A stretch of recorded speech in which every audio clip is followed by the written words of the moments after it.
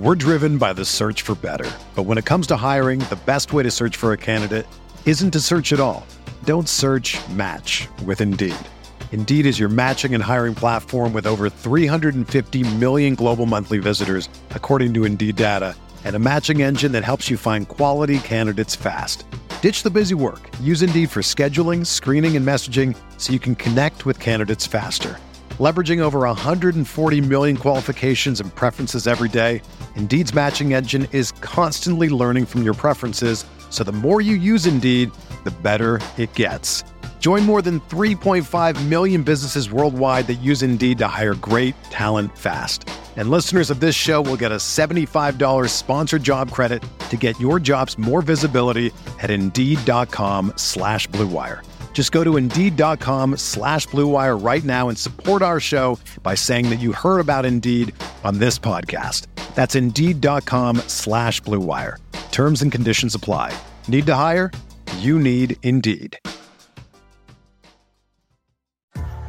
What's up, y'all? It's Drewski, and I've teamed up with Mountain Dew to produce a hilarious new basketball podcast called The Dew Zone with Drewski. Learn the backstories of your favorite ballers and celebrities like Jamal Murray. Did you have like a favorite team? Was it the Raptors at the time or no?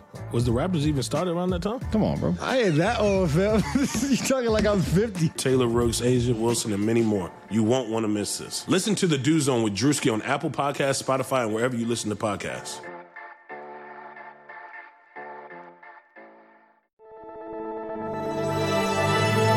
Blue Wire.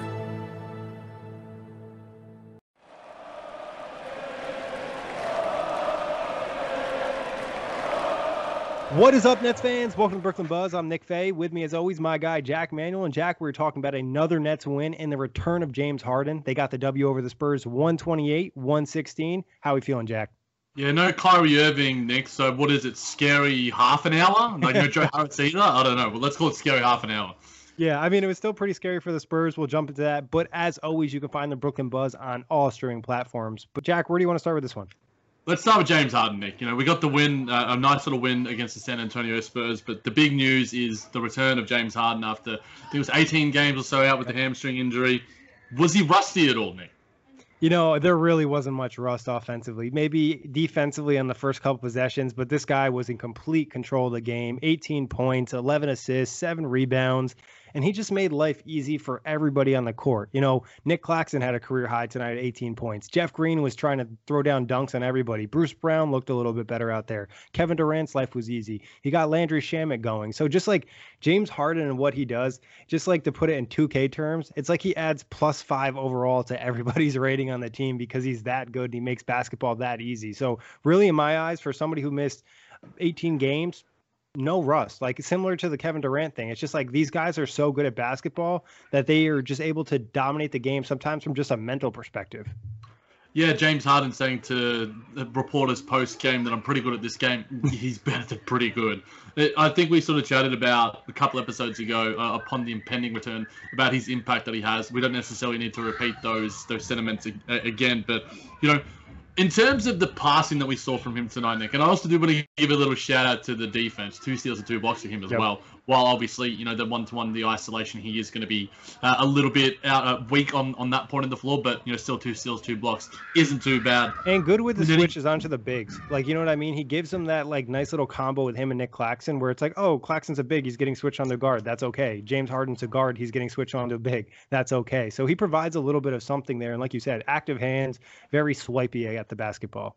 Absolutely, absolutely. Nick, we saw an inordinate amount of incredible passes tonight from James Harden. I was lucky enough to see the Jeff Green bounce full court pass, which was just truly insane. One, rank the passes tonight, your top 3, your top 2, and then rank James Harden as a passer in the league right now. Well, we've done this maybe on a couple of occasions, but we got a reminder of it tonight after his return from the injury. James Harden, man. I would go with the Jeff Green one, number 1. There was another pass to Bruce Brown, which he didn't finish the basket. It was almost like a curveball, the way he threw it, and it kind of slid in there. And then there's, I think, one in the early in the fourth quarter to Nick Claxton. Easy bounce pass. That'd probably be my third favorite. But honestly, you could go with 5 to 7 passes in this game. And the crazy thing about James Harden is that, like, all the passes don't necessarily lead to a bucket. You know what I mean? He threw a nice behind the back pass to Kevin Durant in transition. KD missed the three, but that's a highlight play if he knocks down the shot. And in terms of passers in this league, I think you probably only put LeBron James and Nikola Jokic over him. Like, I can't really, maybe there's an argument for Luka like we discussed in the past, but Harden is very, very good at manipulating the defense and making them think he's going to do something that he's not going to do. And he's very confident in the way he's throwing those pocket passes and the lob passes and just guys going to the rim. It's just like he has a feeling about where the defense is going to be and how they're going to anticipate his movement. Yeah, I'm going to echo sentiments I have made on previous podcasts and say that the depth and level of his passing, few players have. Nikola Jokic is incredible. LeBron James is incredible. But I'm going to make an argument for James Harden as the best passer in the league because of the array of passes that he can do. Yep. Can Nikola Jokic throw the lobs that James Harden can? Look, probably, if he was given that opportunity, when he was playing alongside Miles Plumlee a little bit, or Mason, whichever Plumlee it was, former Brooklyn Net, great. But in all honesty, James Harden's one of the best lob passes we've seen ever. And he's also one of the best cross-court passes we've seen ever. LeBron and Nikola Jokic did that incredibly well as well. Passing the pick and roll, skip passes, passing off of screens, just secondary passes, secondary assists, just general ball movement. Incredible. And tonight we saw that from the Brooklyn Nets, and we've made the point of emphasizing it earlier, Nick. 33 assists for the team. That's just how good James Harden is. And on a night where he had 11 himself to go with 18 points, 7 boards, and those 2 blocks and 2 steals that I mentioned. The impact that he has on this team offensively and the importance that he does and the elevation that he does give this team, it makes the game easy and better. And, like you said, he doesn't want to brag, but he should be bragging. Excuse me. Got me swallowing my own words here. He should be bragging and bragging until the cows come home. Yeah, and I think one guy whose game really popped with James Harden being back on the floor was Jeff Green. Jeff Green hasn't necessarily been bad over the last couple of weeks, but he hasn't had any really super efficient performances tonight. 16 points, 7 of 8 from the field, 1 of 2 from 3. Like I mentioned, tried to throw it down on every single Spurs big man. A couple times he ended up laying it in. But again, just kind of elevating some of these role players and making life so much easier. And we know how talented this Brooklyn Nets roster is, even without James Harden, like all the scoring, all the shooting in which it has. But like I mentioned before, he just adds more to everyone and raises their game and really alleviates a lot of pressure on the offensive load for guys having to create their own shot. Nick, who were the second and third best Brooklyn Nets? Obviously, James Harden was quite clear. And he did all that in 26 minutes, mind you. 6 of 8 from the field. 6 of 8 and 3 of 4 from 3. A lot of the time when we spoken about James Harden coming back from injury or finding rhythm, that 3 ball isn't necessarily there. But boy, oh boy, was it there tonight. Who were the second and third best Brooklyn Nets tonight? Landry Shamet, there was talk of him almost getting his career high after the first half. Mike James took the most amount of shots, took 12. And there was just so many guys in double digits. You had Jeff Green with 16. You had Mike James with 12. You had Bruce Brown with 14. Blake Griffin with 13. Kevin Durant with 14. Shamet with 21. Nicholas Claxton with a career high 18. Who was the second and third best, Nick? It's hard to pick out, I'm sure. No, it really is. I mean, it's hard to disrespect Kevin Durant and not say he was the second best net just because the amount of attention we saw the Spurs giving him, a lot of double teams, got things going because James Harden didn't start playing into the second quarter. So start the game with 4 or 5 assists, got some of the role players involved, 3 blocks. I've also liked the defense from Kevin Durant since the fourth quarter of that Denver game, or even the third quarter of that Denver game. He's kind of picked it up on that end of the floor and really having an impact there. And then I guess third, Shamet shot well, but no disrespect to him. A lot of that was because guys were creating wide open looks for him. So I would probably go with the third spot. I would say Blake based off the first half, but the entire game, you're probably going with Nick Claxton because, like you mentioned, career high 18 points. City bitch, Black City bitch. Exactly. And he just had a lot of impact in this game. He had the steal and slam. That's something you and I really love. And then also just the blocks and the switchability and just the overall impact. And he just really pops. And I think Claxton's starting to realize, hey, I'm substantially faster than most bigs I'm going to go against. So if I just hit that roll hard or I run in transition, there's a good chance I'm going to easy buckets playing with James Harden. Yeah, I can't remember where I heard this. I think it might have been the Yes Network or Syracuse, or someone mentioned the fact that the intelligence of Nick Claxton for a young player and his ability to just be able to react and respond within the game.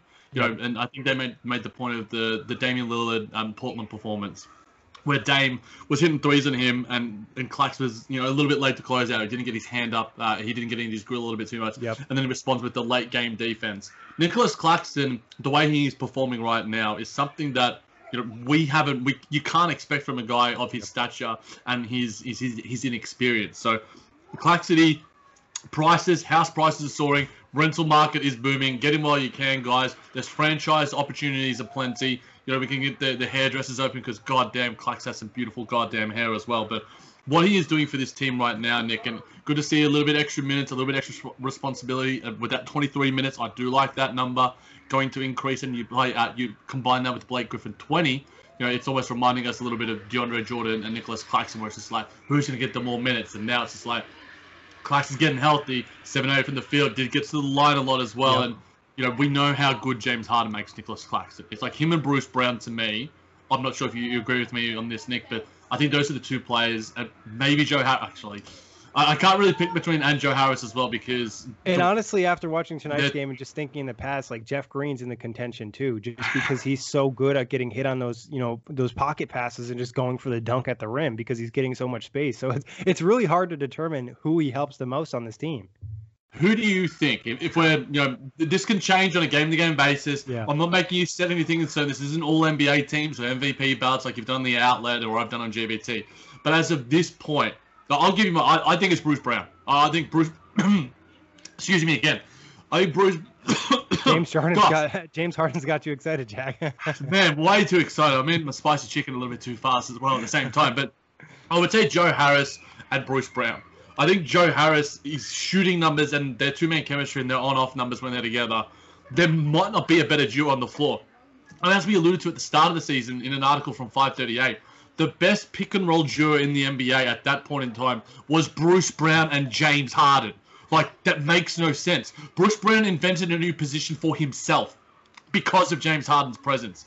Now, Nicholas Claxton, I don't think, would be the beast that he is, but without James Harden, he can still impact defensively. I'm not sure Bruce Brown has the same impact, and we've seen Joe Harris's numbers dip in the absence of James Harden too. Yeah, I think Bruce Brown's a great choice, Jack. I think Joe Harris, obviously playing with a point guard is going to make any shooter better, and that's not to say obvious, but it's going to be the case for Landry Shamet as well. I think with Bruce Brown, it makes him more playable offensively because at other times, in that Bucks 2-game series, you didn't necessarily see a ton of Bruce Brown. Some of that was a knee soreness, but some of that was just the defense and them not respecting him. James Harden pretty much makes sure that you're respecting everybody on the floor because of the passing he has, and I think Bruce Brown is even cutting a little bit more when James Harden is out there, just given he knows he's going to find those openings. And like you mentioned with Claxton's going to have his defensive impact. You've seen his chemistry with Kyrie and Kevin Durant also improve a little bit too. So I think Bruce Brown's a good choice. And like I said, Jeff Green's a guy that I think really plays at a higher level with James Harden just because there's just that attack mentality. Not to say that he can't have good games without James Harden. I just think some of that chemistry from Houston really pays off, even in a short stint.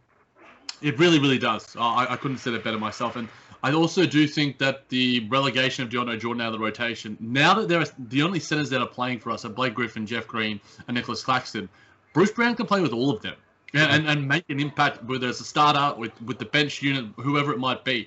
They just have the ability. He has the ability and the chemistry, and they don't clog up the floor. While Clax is going to be in the dunker spot as well, he's at least that sort of lob threat, and I think he's happy to get out of the perimeter and get out of people's way as well, and attack off closeouts like he's done a couple of times, create for his own, create off the dribble a little bit here and there. So I think that's a great point, Jack. Sorry to cut you off. I think it's important to point out that Claxton showcased a little bit of that handle today. You got Jakob Perl on me, or this guy's not necessarily respecting my speed. I have that one step. Let me attack the rim. That's why I ended up with 7 free throw attempts. Some of that was self-created tonight. We're driven by the search for better. But when it comes to hiring, the best way to search for a candidate isn't to search at all. Don't search, match with Indeed. Indeed is your matching and hiring platform with over 350 million global monthly visitors, according to Indeed data, and a matching engine that helps you find quality candidates fast. Ditch the busy work. Use Indeed for scheduling, screening, and messaging so you can connect with candidates faster.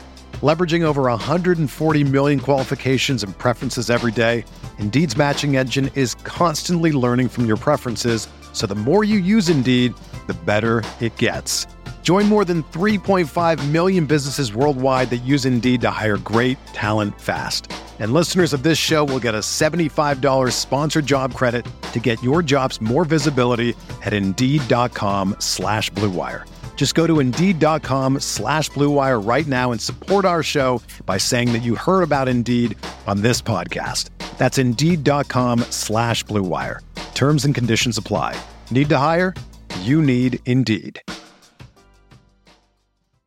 And that's been rare this season for Nick Claxton. It's been a lot of opportunities created for him. We saw him showcase a little bit of his ability. Yeah, unfortunately, the Squirtle Squad isn't allowed in Clack City. It has been banned, but thanks to what Nicholas Claxton was doing tonight.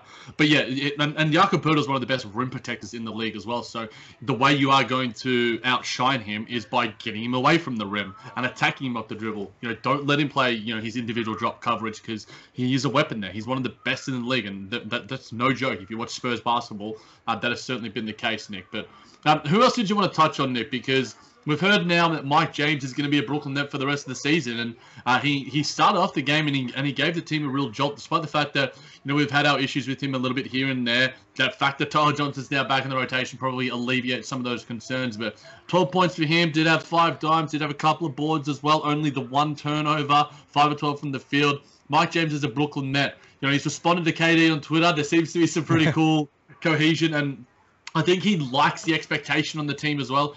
Seems to fit pretty well, Nick. And I guess, what are your thoughts of his game tonight? And what are your thoughts on him overall as a Brooklyn Net now and his entire tenure and going forward? What can he provide this team? Yeah, I definitely have probably a love-hate relationship with Mike James. There's definitely some shot selection choices where I'm just like, come on, man. Kevin Durant is on the floor. Now James Harden is on the floor. Even Joe Harris, Landry Shamet, better offensive players. Those early shot clock, mid-range jumpers or fadeaways, that's the type of stuff he really needs to clean up. But I liked what he was doing in the first quarter of this game. Really made an effort to get in the paint and take shots in there or set up guys and just disrupt the Spurs defense. And I think that's when he's at his best. And I think in small stints, Mike James is okay. It's like when you have to play him 26 minutes, or yesterday he played like 30 minutes. It's when he's playing in a bigger opportunity where it's like, okay, more of his flaws show up. The shot selection, defensively, he's not necessarily elite. He does show effort, but he doesn't necessarily have the tools to be very good on that end of the floor. So Mike James is a solid, third point guard, if you need him, fourth point guard, depending on how you look at the depth chart. I think, when Kyrie's back, he's probably not going to be much in the rotation, but as somebody to have as like a backup if someone gets hurt, it's not the end of the world, especially because he's gotten some good reps. What do you think about it, Jack? And especially because the Nets have needed these guys, Nick, the next man up mentality, the stay ready squad, because Kyrie Irving's been injured every now and then. The least amount, obviously, of our scary hours trio. James Harden's having his extended periods off. Kevin Durant's had his extended periods off. So the Nets have just needed healthy bodies at times. And, the acquisition of Mike James, midway through the season, towards the end of the season from Sean Marks. I mean, yes, I agree the love-hate relationship is certainly there in a similar sort of respect to some other role players and such. But you can't argue with what he's been brought in on. He's been brought in on 10 days from Europe. An elite player in Europe as well. Yep. And to just automatically acclimate himself without a preseason, without any knowledge of the guys, probably doesn't even have their phone numbers, half of them. He's probably just adding them on Twitter and sending the DMs. So I give a heap of respect to what he's been able to do. And I always I don't mind guys with 2 first names as well. Chris Paul, Mike James, just got a nice little ring to it. So MJ, not the actual MJ, but Mike James, I think he deserves a heap of credit for the impact that he has made, and it's just easy, smooth acclimation to this team. Yeah, and he's really stepped up, like you said, Jack. I think obviously I'm always typically hard on the player sometimes, but considering where he's come into and what's expected of him, he's done a pretty good job in all of that and providing a spark of the offense and kind of being one of those players that can kind of just create on their own when necessary. It's just the points in when he does it sometimes can be a little bit frustrating. But overall, you have to be happy with the performance. And I think it was almost obvious at this point, who else were they going to sign? You know what I mean? He's been with the team for over 20 days now. And just he has some type of experience and chemistry with the squad, like you mentioned. Nick, I'm not sure if you had the box score in front of you right now. I was going to ask you who you think took the most shots tonight. Who do you think had the most minutes tonight out of any player? I have the box score in front of me, so I feel like whenever I do these questions to try and get you on the spot, it's just yeah, sorry, my dude, I've already got it here. I'm prepared for a podcast. I shouldn't ask stupid questions. There are no stupid questions, only stupid people, obviously. So we obviously had Landry Shamet with 35 minutes, which honestly is a surprise. Watching the game, it didn't feel like it was Shamet, but it makes sense considering Joe Harris was out. I think an important part of this Nets offense is to always have a floor spacer. Definitely. And look, Bruce Brown with 32 as well. I think it's good for these guys to get those minutes, to get those reps, conditioning. Just know. Look, the Spurs are fighting for a play-in spot as well, so it's not as if there's some scrub team. They just bodied the Bucks. Yeah, the Bucks as well. You know, what San Antonio did to them is a heck of an effort. So I wanted to touch on Blake Griffin, Nick. You know, you were giving him a lot of love off wax, and we'll bring it here as well. I wanted to ask you a question that I heard on, I can't remember which podcast, but they were saying that they were worried about the Nets' reliance on Blake Griffin as a five. I think it might have been Bill Simmons, notorious Kyrie Irving and Nets hater. What are your thoughts, I guess, on the Nets' reliance on Blake Griffin, maybe Nicholas Claxton as a second-year player, and maybe their center rotation overall? What are your thoughts, I guess, on that respect? Yeah, I think Blake has been great in that 5 position. Obviously, he's limited in terms of his height. He's not a 7-footer. He's not going to lock up Joel Embiid, but in most matchups, he's going to be fine with his physicality. And I think offensively, you're seeing some of that versatility. You know what I mean? Like, he looks a little bit more has a little bit more juice in his jumps. You know, tonight we saw him throw a poster down on Pirtle. We saw, you know, a couple other dunks in this game. He just looks a little bit more spry in that aspect. And then a 3-point shot, we talked about it before, he's shooting kind of close to 40% in a Nets uniform. So I think offensively, there's really no concern. I think defensively, yeah, maybe you can point out some different things. But at the end of the day, as we've kind of talked about in the past, maybe more so on the outlet and JBT, the 5 position is typically the least important in the postseason. We've seen teams win championships with, you know, Andrew Bogut or, you know, different guys along those lines that aren't necessarily star players. I think Blake Griffin is good enough to be the starting 5 for the Nets, and Nick Claxton is good enough to be that closing 5 for the Nets for them to win a championship, where it's not that big of an issue, in my opinion. Yeah, look, the Nets' starting center rotation was completely different at the start of the season. Jared Allen and DeAndre Jordan, and now we have 2 completely different players come game 70. It's pretty wild how rapidly things can change in this league. So I did want to ask you, you know, you were talking about, you know, the spryness, the bounciness, the springiness of Blake Griffin of late. Are you confident that he can maintain that for the rest of this season, going into the postseason? Was this his first back-to-back or close to it? Or, I think it was his second back-to-back, but okay. I think he looked a lot better in this back-to-back in comparison to the other one. He looked more spry. He just had a little bit more energy to him. And I think he's the guy that's going to benefit from probably having that week off between the end of the season and the postseason. You know what I mean? Allow him to kind of get his body right. You know, the Nets are going to take care of him, make sure he's doing well. But I also think his uptick in minutes is going to help him a little bit. You know, just having that wear and tear on his body a little bit. Okay. And then also he's not asked to do as much as he was doing in Detroit. He's not, you know, spending as much energy on the court. He's not running the offense. He's complementing the offense. And now his life is even easier with James Harden. Yeah, I would sway more to Bill Simmons if the Nets were playing him 35 minutes plus. Yep. But I don't think Blake Griffin, I mean, I have to look at his game log. I don't think he's played 30 minutes more than once, twice, or 3 times. Yeah, and that might have even been like 28 or 29. Yeah, I think that there might be some high 20s in there, but tonight only 20 minutes. And I think overall, the game that gave me the most confidence, Nick, is the game that we recapped over the weekend, the game against the Denver Nuggets. Because that's where I saw the defensive intensity and the defensive chops from Blake Griffin that I didn't necessarily know he had. And that's something that I think he can bring and can impact in a postseason against the Giannis, against Joel Embiid. Now, I'm not totally confident about him against either of those dudes. Those guys are all NBA, MVP caliber players, and we've got a guy who on a buyout.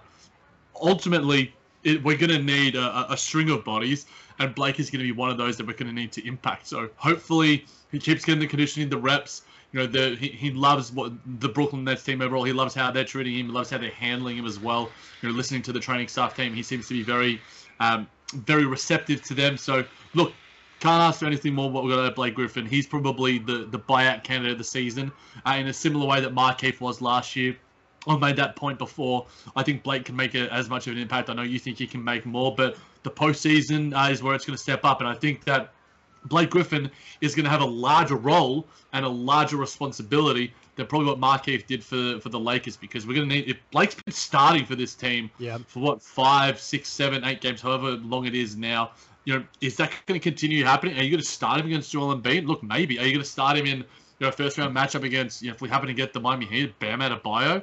It's going to be fascinating to see how the Nets do handle that, because while I do agree, Nick, that the center spot, you can make shift, and other teams in the past, have their own sort of identity in that respect. In the Eastern Conference, in certain matchups, man, the center spot is going to matter a lot more.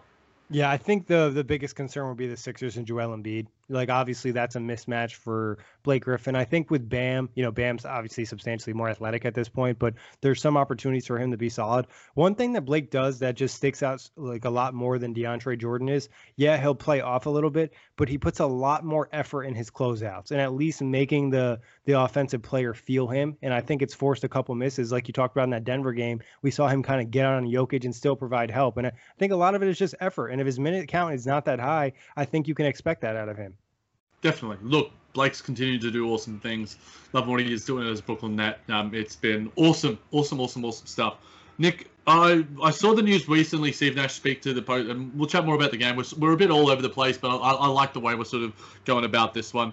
I saw the news that James Harden apparently is going to play one more game out of the two against Cleveland or Chicago.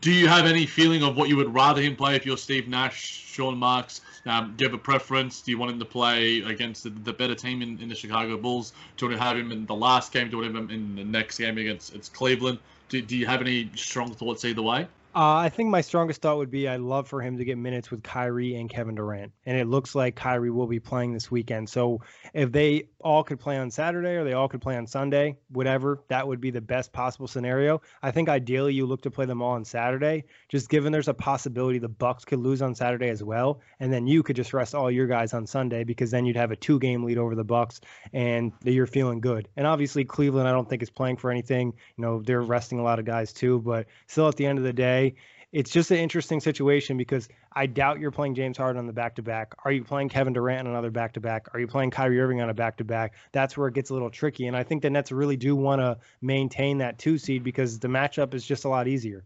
Going against a depleted Boston Celtics team, inexperienced Hornets team, possibly the Wizards or an injured Pacers team in comparison to going against the Heat who were in the finals last year, the Knicks who are pretty gritty, and the Hawks who have offensive firepower. So I think ideally the biggest concern for me is getting those 3 minutes together, but also still maintaining that 2 seed.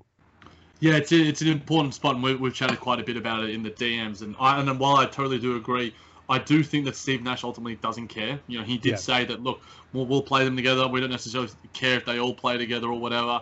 The 176, 186 minutes, 7 games, 8 games, whatever it is. And we've heard that stat a million times from people outside the Brooklyn Nets squad and on podcasts and on media platforms and stuff. But look, I think I agree with you. I think I would love to see the Scary Hours trio together just a little bit because you get a little bit of acclimation, a little bit of chemistry. And you're easy to load. You can play them all 25 minutes or so, whatever it is. Kyrie Irving with a mask on, play him alongside Bruce Brown, get them the mask duo. Going on like the last time 2 players wore masks together in a game, and that would be that's a stat for maybe some Brooklyn Buzz listeners to let us know about. But yeah, I don't have strong feelings either way, Nick, because I think that as this season's always been about, we are looking at the big picture. Hopefully we do get lucky and we do get a decent enough matchup because the Heat are absolutely balling right now. The Nets have their issues against the Atlanta Hawks in terms of like John Collins and those guys who slip the screens. They play pace. They've got less offensive talent. And then the Knicks, we want more Nets fans than Knicks fans at playoff games. And if that's the case and the Nets do happen to face their crosstown rival, then we don't want Barclays filled with blue and orange and Spike Lee. We wanted to get all the best black and white fans and the Cougies and everything else out in there. So it's going to be interesting to see how it does pan out, and we'll be following it very, very closely on this podcast. And I guess it's going to be a wait and see proposition. Kyrie Irving, thankfully, no concussion symptoms. I think that was the great thing to hear. I know you and Joe dived deep on that quite a bit on last episode. So that's a really positive thing. So, yeah, I think that the Nets are in a decent spot heading into the postseason. And we'll be doing some playoff previews and stuff. Don't worry about that. But right now, everything seems to be okay. And looking at the rotation overall, Nick, we saw TLC get 8 minutes, get yanked a little bit. We saw Tyler Johnson get 20, Mike James get 26. Do you think that there's the automatic replacement of Kyrie Irving for Mike James and Tyler Johnson? Yeah, I think that's pretty much, self-explanatory. And I think TLC loses those minutes if Kevin Durant's playing his normal workload. And I think, Landry Shamit's numbers are probably going to go down a little bit, obviously, because you still have Joe Harris in there. So the rotation is definitely going to be something to keep an eye on going into the postseason. Obviously, we have our locks in Kyrie, James Harden, Kevin Durant, Joe Harris, Jeff Green, Blake Griffin, Nick Claxton, and Landry Shamit and Bruce Brown, I guess, at this point. So that seems who's like solidified for me. but it doesn't necessarily dictate how many minutes they're going to get, because I think the only guys who are locked in for their minute count is the big three. And even Joe Harris to an extent is pretty locked in, but I wouldn't be surprised if there was maybe a few matchups where his minutes weren't as high as they typically are. I'll also make an argument that I think that Jeff Green's locked in for a large amount of minutes as well, given the ability that he allows Kevin Durant to rest a little bit more and play a bit more. And the versatility he provides. We saw a little bit of Blake Griffin, Jeff Green, and Nick Claxton tonight, and I can't recall seeing much of that this season. I mean, it's an interesting combo. Both of those guys are great defenders, and especially Claxton. Jeff Green does a really good job of guarding the wings and also being a physical presence out there. So, Nick, any other things you wanted to touch on, I guess, from this Spurs matchup? Yeah, I just say for Landry Shamet, I thought this was a pretty substantial game for him just because he's been in a slump, and to go 5 of 7 from 3, 7 of 9 from the field, 2 of 2 from the free throw line, and finish with 21 points, kind of the perfect confidence booster for him going to the postseason. And to be honest, that was something I was a little bit concerned about, because there's going to be open shots for guys, and they're just going to have to knock down those shots. And if he's going to the playoffs hot, that's just another weapon for this team. Absolutely. There's weapons aplenty on the offensive end. We know about that. We know that about this Brooklyn Nets team. The fact that they were able to shoot nearly 61% from the field and nearly 43% from three, it's just a testament to how dominant this team can be offensively. And they're not even clicking on all cylinders. And I do like you were sort of talking about Mike James pushing into the paint, 68 to 62 in points in the paint. So that aggression is starting. I think Kevin Durant's doing a really good job of that as well, continuing to get to the line, continuing to show purpose, while also being a goddamn anomaly, as we saw Kyle Mann from the Ringer NBA show talk about, which was a really nice little tweet, and he's still in some of your highlights, Nick. So I'll make sure to copyright him and get him in the DMs to get the DCM, whatever the copyright people are, sooner rather than later. But yeah, those stats stuck out to me, and it's just like, goddamn, this Nets team is just something else. Yeah, I mean, the Nets won by 12 tonight, and the Spurs shot 21 more shots than them, or 22 more shots than them. How? Like we were saying this the other day against the Denver Nuggets. How does this keep happening? Yeah, I mean, tonight it was a little bit more self-explanatory. 16 offensive rebounds for the Spurs. Credit to some of their big men for playing hard, but it's just rare you see teams win by double digits when they're literally losing the shooting numbers by 20. Definitely. Nick, the final question I wanted to ask you, we sort of chatted a little bit about, you alluded to, getting some minutes for the Scary Hours trio. Out of these last two games, you're Steve Nash.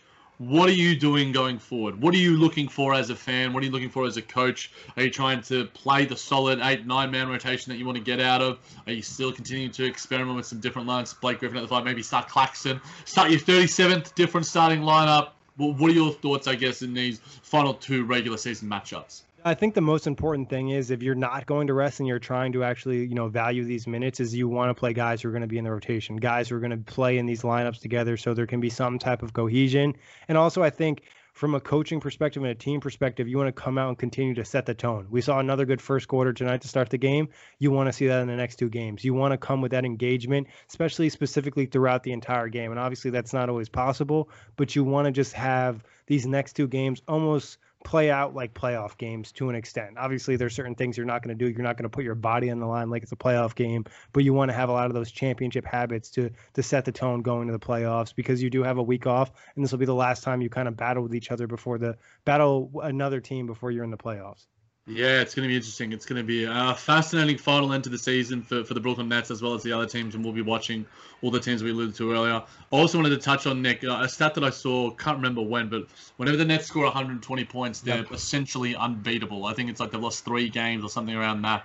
And basically, obviously 128 tonight, and in 3 quarters tonight, they're 35, 39, and 32.